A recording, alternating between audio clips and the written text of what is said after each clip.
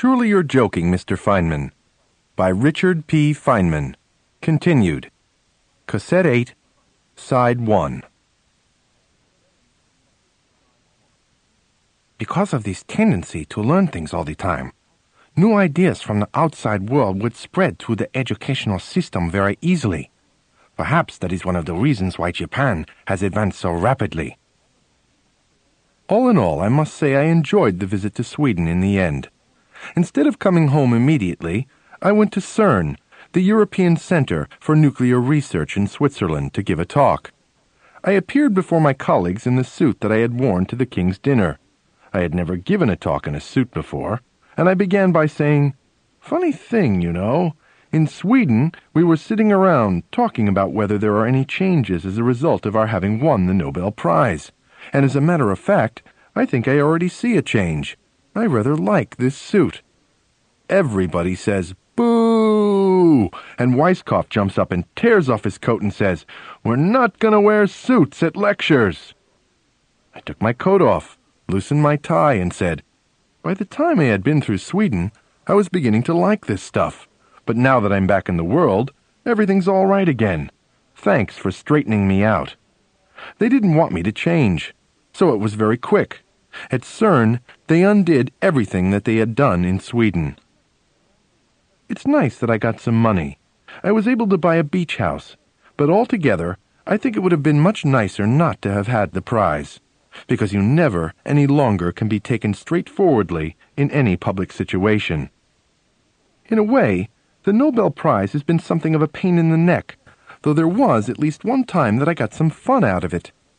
Shortly after I won the prize, Gwyneth and I received an invitation from the Brazilian government to be the guests of honor at the Carnival celebrations in Rio. We gladly accepted and had a great time. We went from one dance to another and reviewed the big street parade that featured the famous samba schools playing their wonderful rhythms and music. Photographers from newspapers and magazines were taking pictures all the time. Here, the professor from America is dancing with Miss Brazil. It was fun to be a celebrity, but we were obviously the wrong celebrities. Nobody was very excited about the guests of honor that year. I found out later how our invitation had come about. Gina Lollobrigida was supposed to be the guest of honor, but just before Carnival, she said no. The Minister of Tourism, who was in charge of organizing Carnival, had some friends at the Center for Physical Research who knew I had played in a samba band, and since I had recently won the Nobel Prize, I was briefly in the news. In a moment of panic, the minister and his friends got this crazy idea to replace Gina Lollobrigida with the professor of physics. Needless to say, the minister did such a bad job on that Carnival that he lost his position in the government. Bringing culture to the physicists. Nina Byers, a professor at UCLA, became in charge of the physics colloquium sometime in the early 70s. The colloquia are normally a place where physicists from other universities come and talk pure technical stuff. But partly as a result of the atmosphere of that particular period of time, she got the idea that the physicists needed more culture, so she thought she would arrange something along those lines. Since Los Angeles is near Mexico, she would have a colloquium on the mathematics and astronomy of the Mayans, the old civilization of Mexico. Remember my attitude to culture. This kind of thing would have driven me crazy if it were in my university.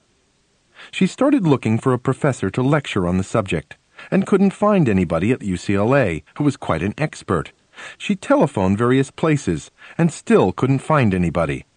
Then she remembered Professor Otto Neugebauer of Brown University, the great expert on Babylonian mathematics. Footnote.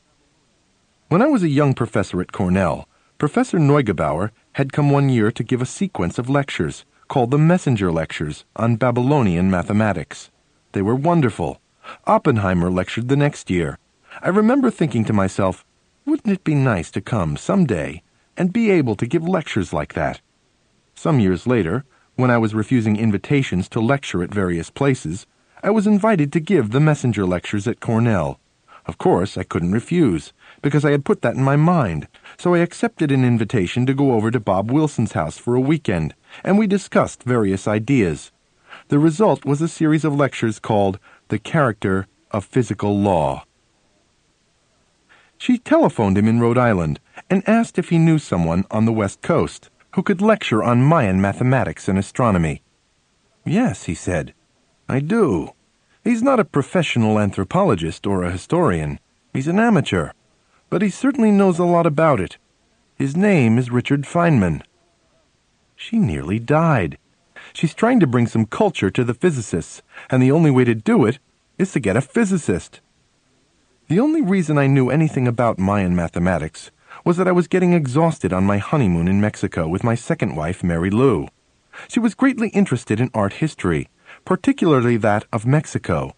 So we went to Mexico for our honeymoon, and we climbed up pyramids and down pyramids. She had me following her all over the place. She showed me many interesting things, such as certain relationships in the designs of various figures. But after a few days and nights of going up and down in hot and steamy jungles, I was exhausted. In some little Guatemalan town in the middle of nowhere, we went into a museum that had a case displaying a manuscript full of strange symbols, pictures, and bars and dots. It was a copy, made by a man named Villacorta, of the Dresden Codex, an original book made by the Mayans, found in a museum in Dresden. I knew the bars and dots were numbers. My father had taken me to the New York World's Fair when I was a little kid, and there they had reconstructed a Mayan temple. I remembered him telling me how the Mayans had invented the zero and had done many interesting things. The museum had copies of the Codex for sale, so I bought one. On each page at the left was the Codex copy, and on the right a description in partial translation in Spanish. I love puzzles and codes, so when I saw the bars and dots, I thought, I'm going to have some fun. I covered up the Spanish with a piece of yellow paper and began playing this game of deciphering the Mayan bars and dots, sitting in the hotel room while my wife climbed up and down the pyramids all day. I quickly figured out that a bar was equal to 5 dots, what the symbol for zero was, and so on. It took me a little longer to figure out that the bars and dots always carry at 20 the first time, but they carry at 18 the second time, making cycles of 360. I also worked out all kinds of things about various faces. They had surely meant certain days and weeks. After we got back home, I continued to work on it. Altogether, it's a lot of fun to try to decipher something like that, because when you start out, you don't know anything. You have no clue to go by. But then you notice certain numbers that appear often and add up to other numbers and so on.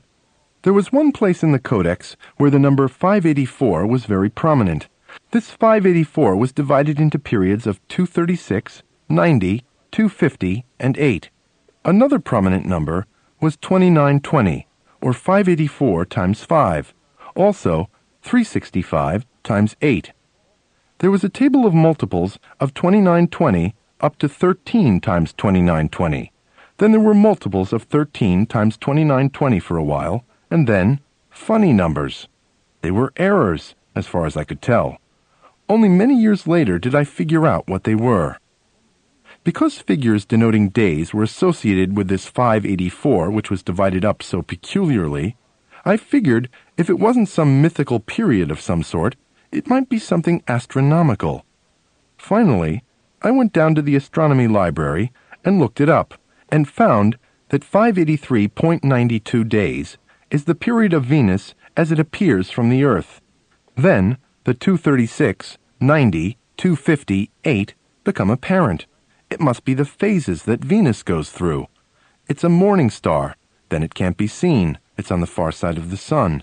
Then it's an evening star, and finally it disappears again. It's between the Earth and the sun. The 90 and the 8 are different because Venus moves more slowly through the sky when it's on the far side of the sun, compared to when it passes between the Earth and the sun. The difference between the 236 and the 250 might indicate a difference between the eastern and western horizons in Maya land. I discovered another table nearby that had periods of 11,959 days. This turned out to be a table for predicting lunar eclipses. Still another table had multiples of 91 in descending order. I never did figure that one out, nor has anyone else. When I had worked out as much as I could, I finally decided to look at the Spanish commentary to see how much I was able to figure out. It was complete nonsense. This symbol was Saturn. This symbol was a god.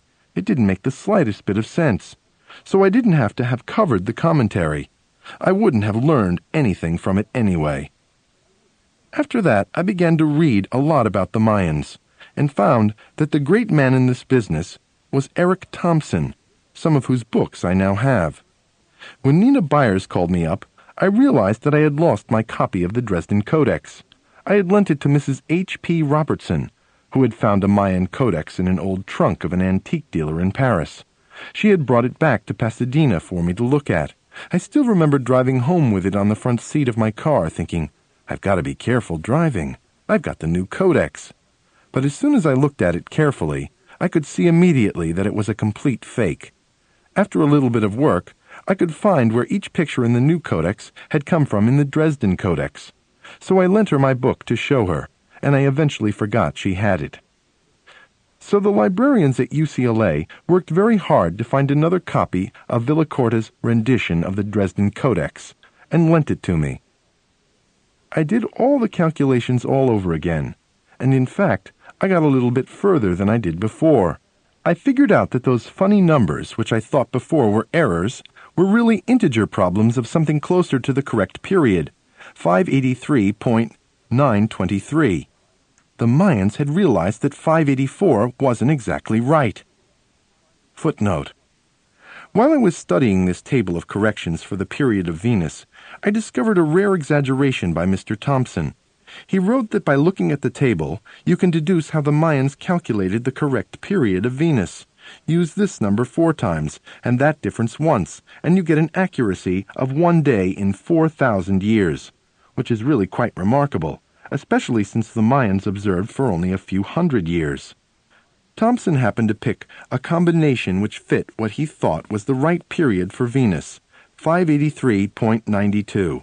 But when you put in a more exact figure, something like 583.923, you find the Mayans were off by more. Of course, by choosing a different combination, you can get the numbers in the table to give you 583.923, with the same remarkable accuracy. After the colloquium at UCLA, Professor Byers presented me with some beautiful color reproductions of the Dresden Codex. A few months later, Caltech wanted me to give the same lecture to the public in Pasadena. Robert Rowan, a real estate man, lent me some very valuable stone carvings of Mayan gods and ceramic figures for the Caltech lecture. It was probably highly illegal to take something like that out of Mexico, and they were so valuable that we hired security guards to protect them. A few days before the Caltech lecture, there was a big splurge in the New York Times, which reported that a new codex had been discovered. There were only 3 codices, 2 of which are hard to get anything out of, known to exist at the time. Hundreds of thousands had been burned by Spanish priests as works of the devil. My cousin was working for the AP, so she got me a glossy picture copy of what the New York Times had published, and I made a slide of it to include in my talk. This new codex was a fake. In my lecture I pointed out that the numbers were in the style of the Madrid Codex, but were 236, 90, 250, 8. Rather a coincidence. Out of the 100,000 books originally made, we get another fragment, and it has the same thing on it as the other fragments. It was obviously, again, one of these put-together things which had nothing original in it. These people who copy things never have the courage to make up something really different. If you find something that is really new, it's got to have something different. A real hoax would be to take something like the period of Mars, invent a mythology to go with it, and then draw pictures associated with this mythology with numbers appropriate to Mars, not in an obvious fashion, rather have tables of multiples of the period with some mysterious errors and so on. The numbers should have to be worked out a little bit. Then people would say, geez, this has to do with Mars. In addition, there should be a number of things in it that are not understandable and are not exactly like what has been seen before. That would make a good fake. I got a big kick out of giving my talk on deciphering Mayan hieroglyphics. There I was, being something I'm not, again. People filed into the auditorium past these glass cases, admiring the color reproductions of the Dresden Codex and the authentic Mayan artifacts watched over by an armed guard in a uniform. They heard a 2-hour lecture on Mayan mathematics and astronomy from an amateur expert in the field, who even told them how to spot a fake codex. And then they went out, admiring the cases again.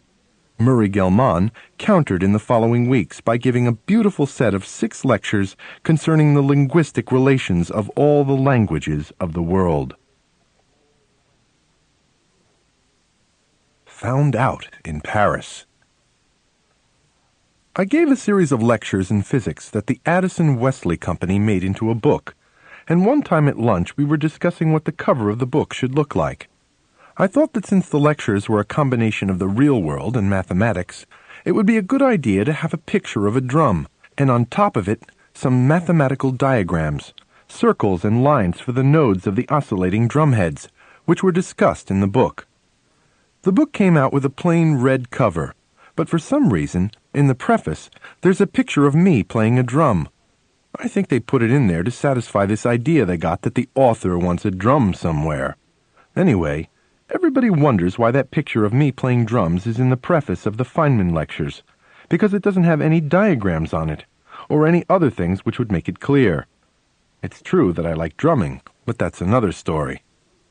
At Los Alamos, things were pretty tense from all the work, and there wasn't any way to amuse yourself.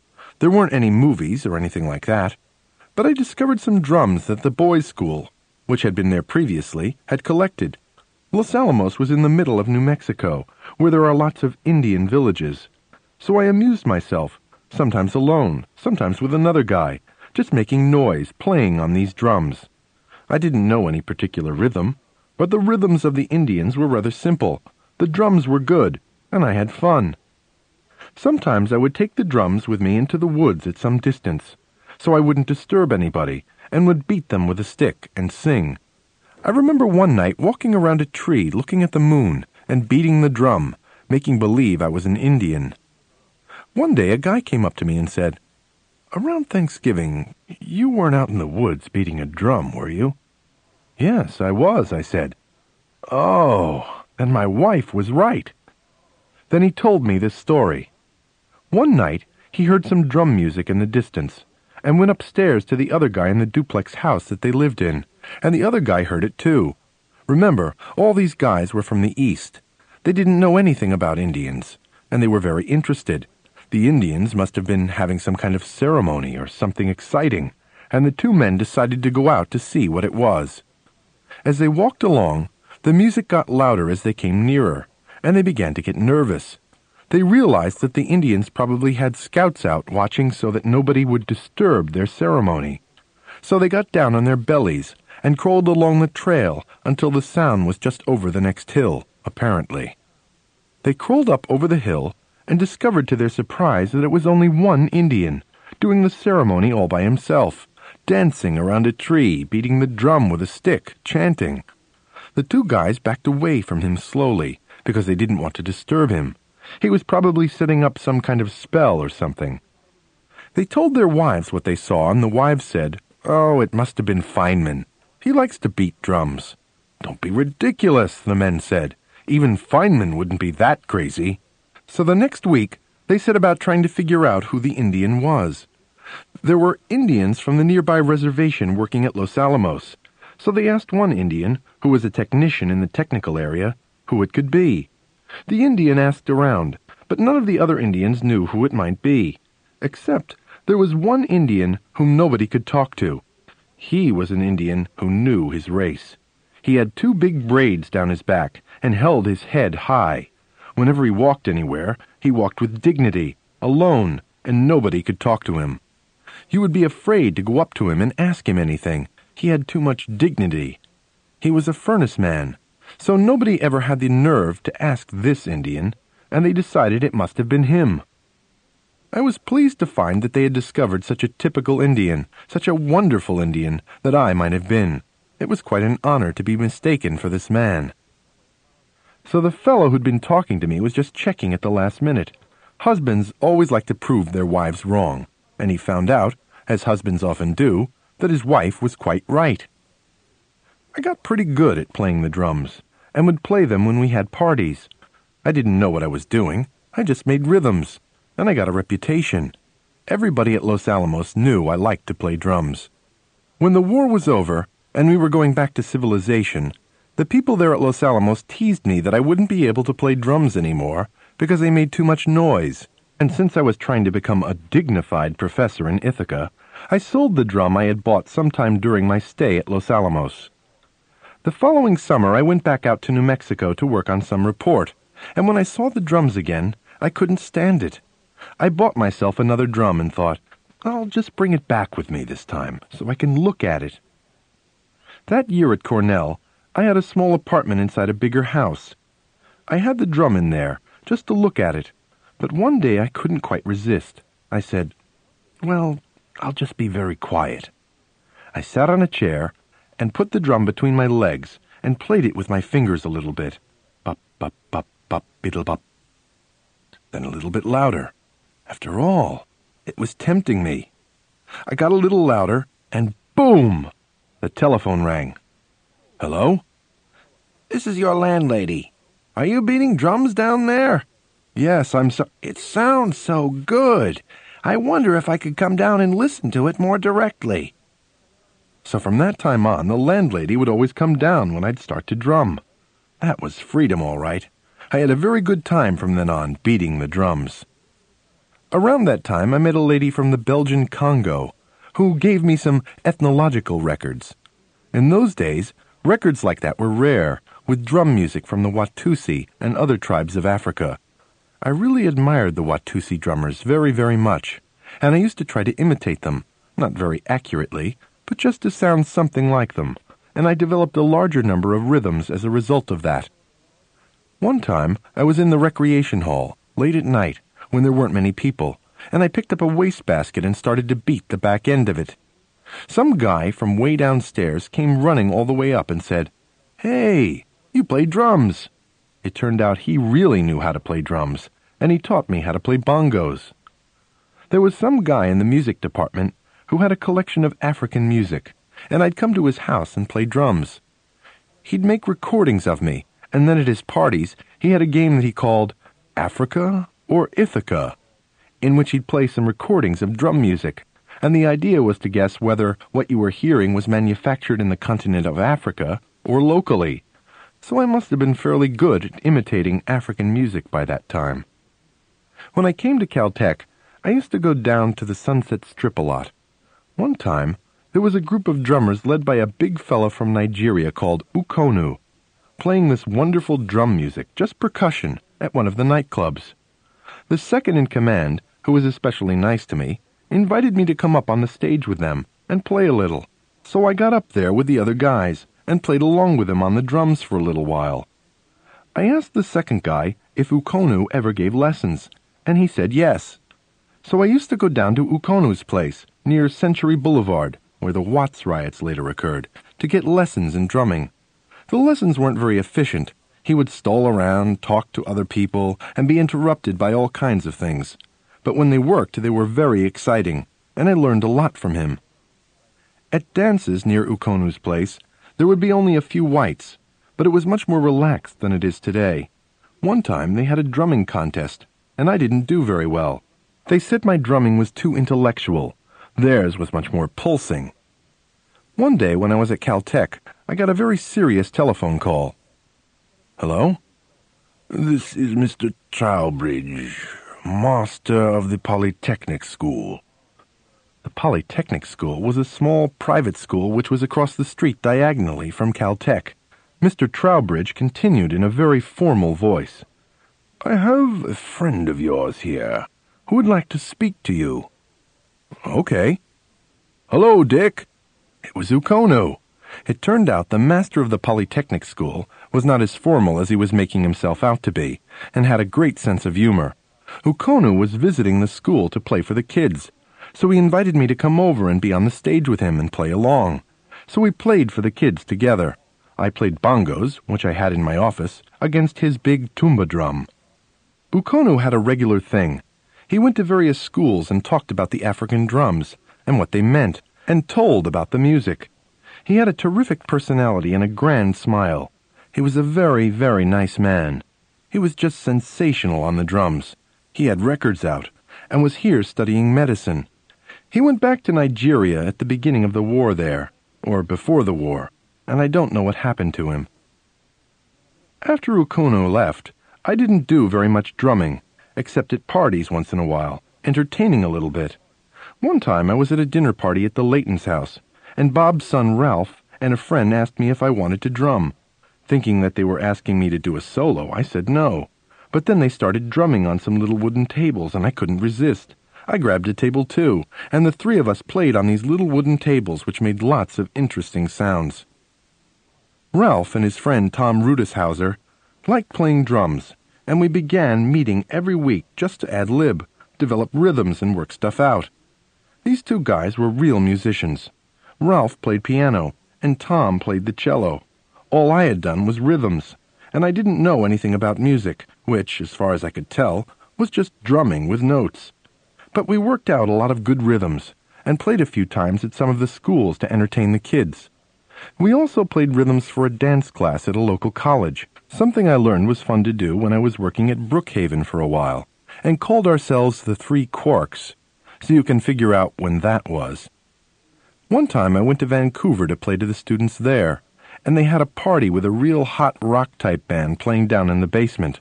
The band was very nice. They had an extra cowbell lying around, and they encouraged me to play it. So I started to play a little bit, and since their music was very rhythmic, and the cowbell is just an accompaniment, you can't screw it up. I really got hot. After the party was over, the guy who organized the party told me that the band leader said, "Geez, who was that guy who came down and played on the cowbell? He can really knock out a rhythm on that thing." And by the way, that big shot this party was supposed to be for, he never came down here. I never did see who it was. Anyhow, at Caltech there's a group that puts on plays. Some of the actors are Caltech students, others are from the outside. When there's a small part, such as a policeman who's supposed to arrest somebody, they get one of the professors to do it. It's always a big joke. The professor comes on and arrests somebody, and goes off again. A few years ago, the group was doing Guys and Dolls, and there was a scene where the main guy takes the girl to Havana, and they're in a nightclub. The director thought it would be a good idea to have the bongo player on the stage in the nightclub be me. I went to the first rehearsal, and the lady directing the show pointed to the orchestra conductor and said, "Jack will show you the music." Well, that petrified me. I don't know how to read music. I thought all I had to do was get up there on the stage and make some noise. Jack was sitting by the piano, and he pointed to the music and said, "Okay, you start here, you see, and you do this. Then I play. Plonk, plonk, plonk." He played a few notes on the piano. He turned the page. "Then you play this, and now we both pause for a speech, you see, here." And he turned some more pages and said, "Finally, you play this." He showed me this music that was written in some kind of crazy pattern of little X's in the bars and lines. He kept telling me all this stuff, thinking I was a musician, and it was completely impossible for me to remember any of it. Fortunately, I got ill the next day and couldn't come to the next rehearsal. I asked my friend Ralph to go for me, and since he's a musician, he should know what it's all about. Ralph came back and said, "It's not so bad. First, at the very beginning, you have to do something exactly right because you're starting the rhythm out for the rest of the orchestra, which will mesh in with it. But after the orchestra comes in, it's a matter of ad-libbing, and there will be times when we have to pause for speeches. But I think we'll be able to figure it out from the cues the orchestra conductor gives." In the meantime, I had gotten the director to accept Ralph, too, so the two of us would be on the stage. He'd play the tuba, and I'd play the bongos. So that made it a hell of a lot easier for me. So Ralph showed me what the rhythm was. It must have been only 20 or 30 beats, but it had to be just so. I'd never had to play anything just so, and it was very hard for me to get it right. Ralph would patiently explain, left hand and right hand, and two left hands, then right. I worked very hard, and finally, very slowly, I began to get the rhythm just right. It took me a hell of a long time, many days to get it. A week later we went to the rehearsal, and found there was a new drummer there. The regular drummer had quit the band to do something else, and we introduced ourselves to him. "Hi, and we're the guys who are going to be on stage for the Havana scene." "Oh, hi. Hey, let me find the scene here." And he turned to the page where our scene was, took out his drumming stick, and said, "Oh, you start off the scene with..." And with his stick against the side of his drum he goes, "Bing bong bang-a-bang bing-a-bing bang bang," at full speed, while he was looking at the music. What a shock that was to me. I had worked for 4 days to try to get that damn rhythm, and he could just patter it right out. Anyway, after practicing again and again, I finally got it straight and played it in the show. It was pretty successful. Everybody was amused to see the professor on stage playing the bongos, and the music wasn't so bad. The ad-libbing part was different in every show and was easy, but that part at the beginning that had to be the same, that was hard. In the Havana nightclub scene, some of the students had to do some sort of dance that had to be choreographed. So the director had gotten the wife of one of the guys at Caltech, who was a choreographer working at that time for Universal Studios, to teach the boys how to dance. She liked our drumming, and when the shows were over, she asked us if we would like to drum in San Francisco for a ballet. What? Yes. She was moving to San Francisco and was choreographing a ballet for a small ballet school there. She had the idea of creating a ballet in which the music was nothing but percussion. She wanted Ralph and me to come over to her house before she moved and play the different rhythms that we knew, and from those she would make up a story that went with the rhythms. Ralph had some misgivings, but I encouraged him to go along with this adventure. I did insist, however, that she not tell anybody there that I was a professor of physics, Nobel Prize winner, or any other baloney. I didn't want to do the drumming if I was doing it because, as Samuel Johnson said, if you see a dog walking on his hind legs, it's not so much that he does it well as that he does it at all. I didn't want to do it if I was a physics professor doing it at all. We were just some musicians she had found in Los Angeles who were going to come up and play this drum music that they had composed. So we went over to her house and played various rhythms we had worked out. She took some notes, and soon after, that same night, she got this story cooked up in her mind and said, "Okay, I want 52 repetitions of this, 40 bars of that, whatever of this, that. We went home, and the next night we made a tape at Ralph's house.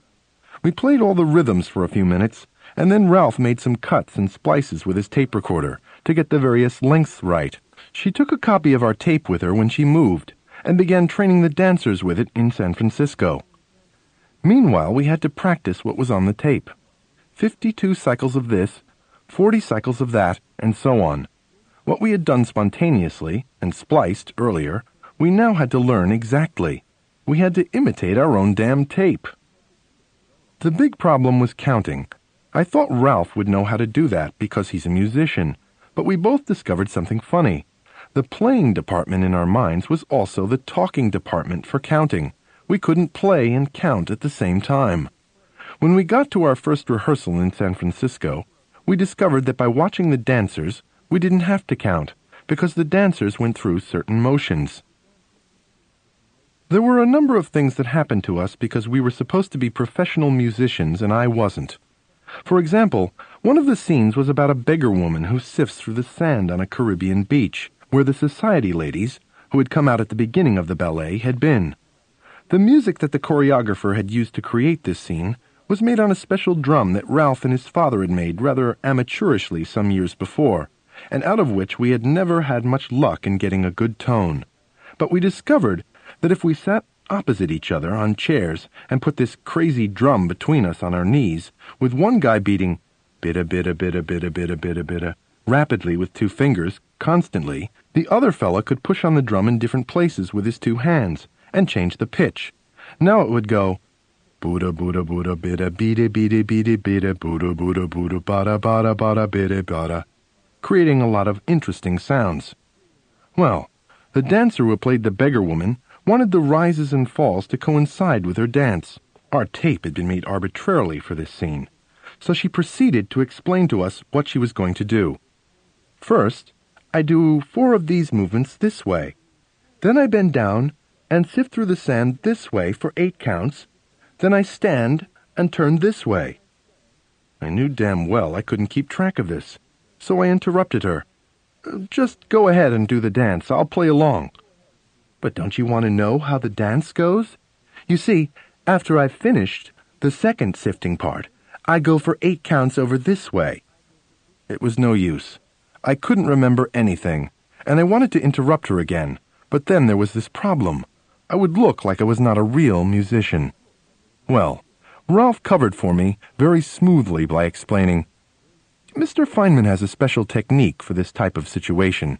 He prefers to develop the dynamics directly and intuitively, as he sees you dance. Let's try it once that way, and if you're not satisfied, we can correct it. Well, she was a first-rate dancer, and you could anticipate what she was going to do. If she was going to dig into the sand, she would get ready to go down into the sand. Every motion was smooth and expected, so it was rather easy to make the bizzes and bishes and buddhas and biddas with my hands quite appropriate to what she was doing, and she was very satisfied with it. So we got past that moment where we might have had our cover blown. The ballet was kind of a success. Although there weren't many people in the audience, the people who came to see the performances liked it very much. Before we went to San Francisco for the rehearsals and the performances, we weren't sure of the whole idea. I mean, we thought the choreographer was insane. First, the ballet has only percussion. Second, that we're good enough to make music for a ballet and get paid for it was surely crazy. For me, who had never had any culture, to end up as a professional musician for a ballet was the height of achievement, as it were. We didn't think that she'd be able to find ballet dancers who would be willing to dance to our drum music. As a matter of fact, there was one prima donna from Brazil, the wife of the Portuguese consul, who decided it was beneath her to dance to it. But the other dancers seemed to like it very much, and my heart felt good when we played for them for the first time in rehearsal. The delight they felt when they heard how our rhythms really sounded, they had until then been using our tape played on a small cassette recorder, was genuine, and I had much more confidence when I saw how they reacted to our actual playing. And from the comments of the people who had come to the performances, we realized that we were a success. The choreographer wanted to do another ballet to our drumming the following spring, so we went through the same procedure. We made a tape of some more rhythms, and she made up another story, this time set in Africa. I talked to Professor Munger at Caltech and got some real African phrases to sing at the beginning. Gawa, Banyuma, Gawa, Wo, or something like that, and I practiced them until I had them just so. Later we went up to San Francisco for a few rehearsals. When we first got there, we found they had a problem. They couldn't figure out how to make elephant tusks that looked good on stage. The ones they had made out of papier-mâché were so bad that some of the dancers were embarrassed to dance in front of them. We didn't offer any solution, but rather waited to see what would happen when the performances came the following weekend. Meanwhile, I arranged to visit Werner Erhard, whom I had known from participating in some conferences he had organized. I was sitting in his beautiful home, listening to some philosophy or idea he was trying to explain to me, when all of a sudden I was hypnotized. "What's the matter?" he said. My eyes popped out as I exclaimed, "Tusks!" Behind him on the floor were these enormous, massive, beautiful ivory tusks. He lent us the tusks. They looked very good on stage, to the great relief of the dancers. Real elephant tusks, super size, courtesy of Werner Erhard. The choreographer moved to the East Coast and put on her Caribbean ballet there. We heard later that she entered that ballet in a contest for choreographers from all over the United States, and she finished first or second. Encouraged by this success, she entered another competition, this time in Paris, for choreographers from all over the world. She brought a high-quality tape we had made in San Francisco and trained some dancers there in France to do a small section of the ballet. That's how she entered the contest. She did very well. She got into the final round, where there were only 2 left, a Latvian group that was doing a standard ballet with their regular dancers to beautiful classical music, and a maverick from America, with only the 2 dancers that she had trained in France, dancing to a ballet which had nothing but our drum music. She was the favorite of the audience, but it wasn't a popularity contest, and the judges decided that the Latvians had won. She went to the judges afterwards to find out the weakness in her ballet. "Well, madame, the music was not really satisfactory. It was not subtle enough. Controlled crescendos were missing." And so we were at last found out. When we came to some really cultured people in Paris who knew music from drums, we flunked out. Altered states. I used to give a lecture every Wednesday over at the Hughes Aircraft Company, and one day I got there a little ahead of time and was flirting around with the receptionist as usual when about half a dozen people came in. A man, a woman, and a few others. I had never seen them before.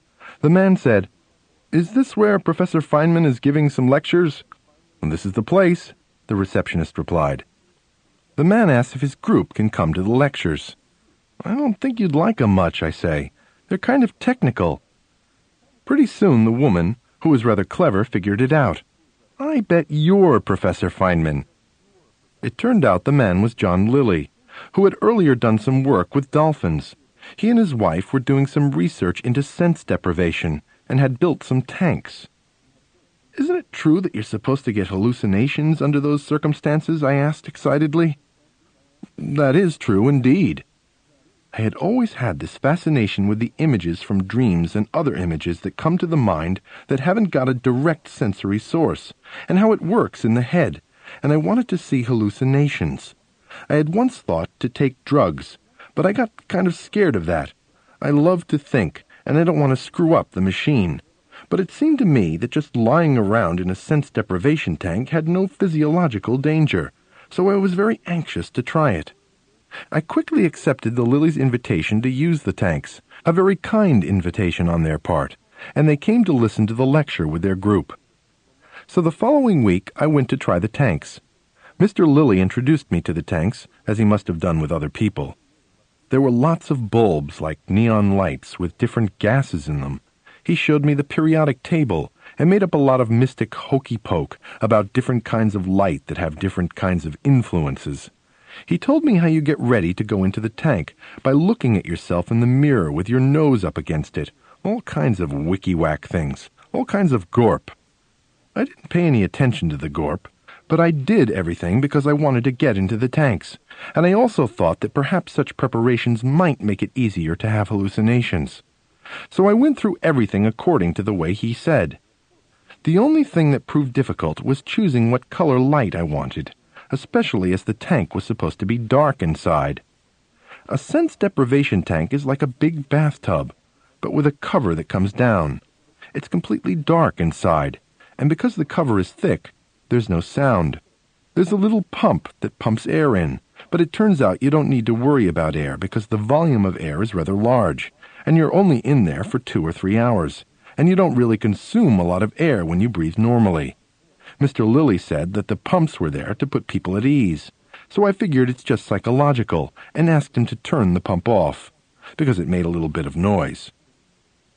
The water in the tank has Epsom salts in it to make it denser than normal water, so you float in it rather easily. The temperature is kept at body temperature, or 94 or something. He had it all figured out. There wasn't supposed to be any light, any sound, any temperature sensation. No, nothing. Once in a while, you might drift over to the side and bump slightly, or because of condensation on the ceiling of the tank, a drop of water might fall, but these slight disturbances were very rare. I must have gone about a dozen times, each time spending about 2.5 hours in the tank. The first time, I didn't get any hallucinations, but after I had been in the tank, the Lillys introduced me to a man billed as a medical doctor, who told me about a drug called ketamine, which was used as an anesthetic. I've always been interested in questions related to what happens when you go to sleep, or what happens when you get conked out, so they showed me the papers that came with the medicine and gave me 1/10 of the normal dose. I got this strange kind of feeling which I've never been able to figure out whenever I tried to characterize what the effect was. For instance, the drug had quite an effect on my vision. I felt I couldn't see clearly,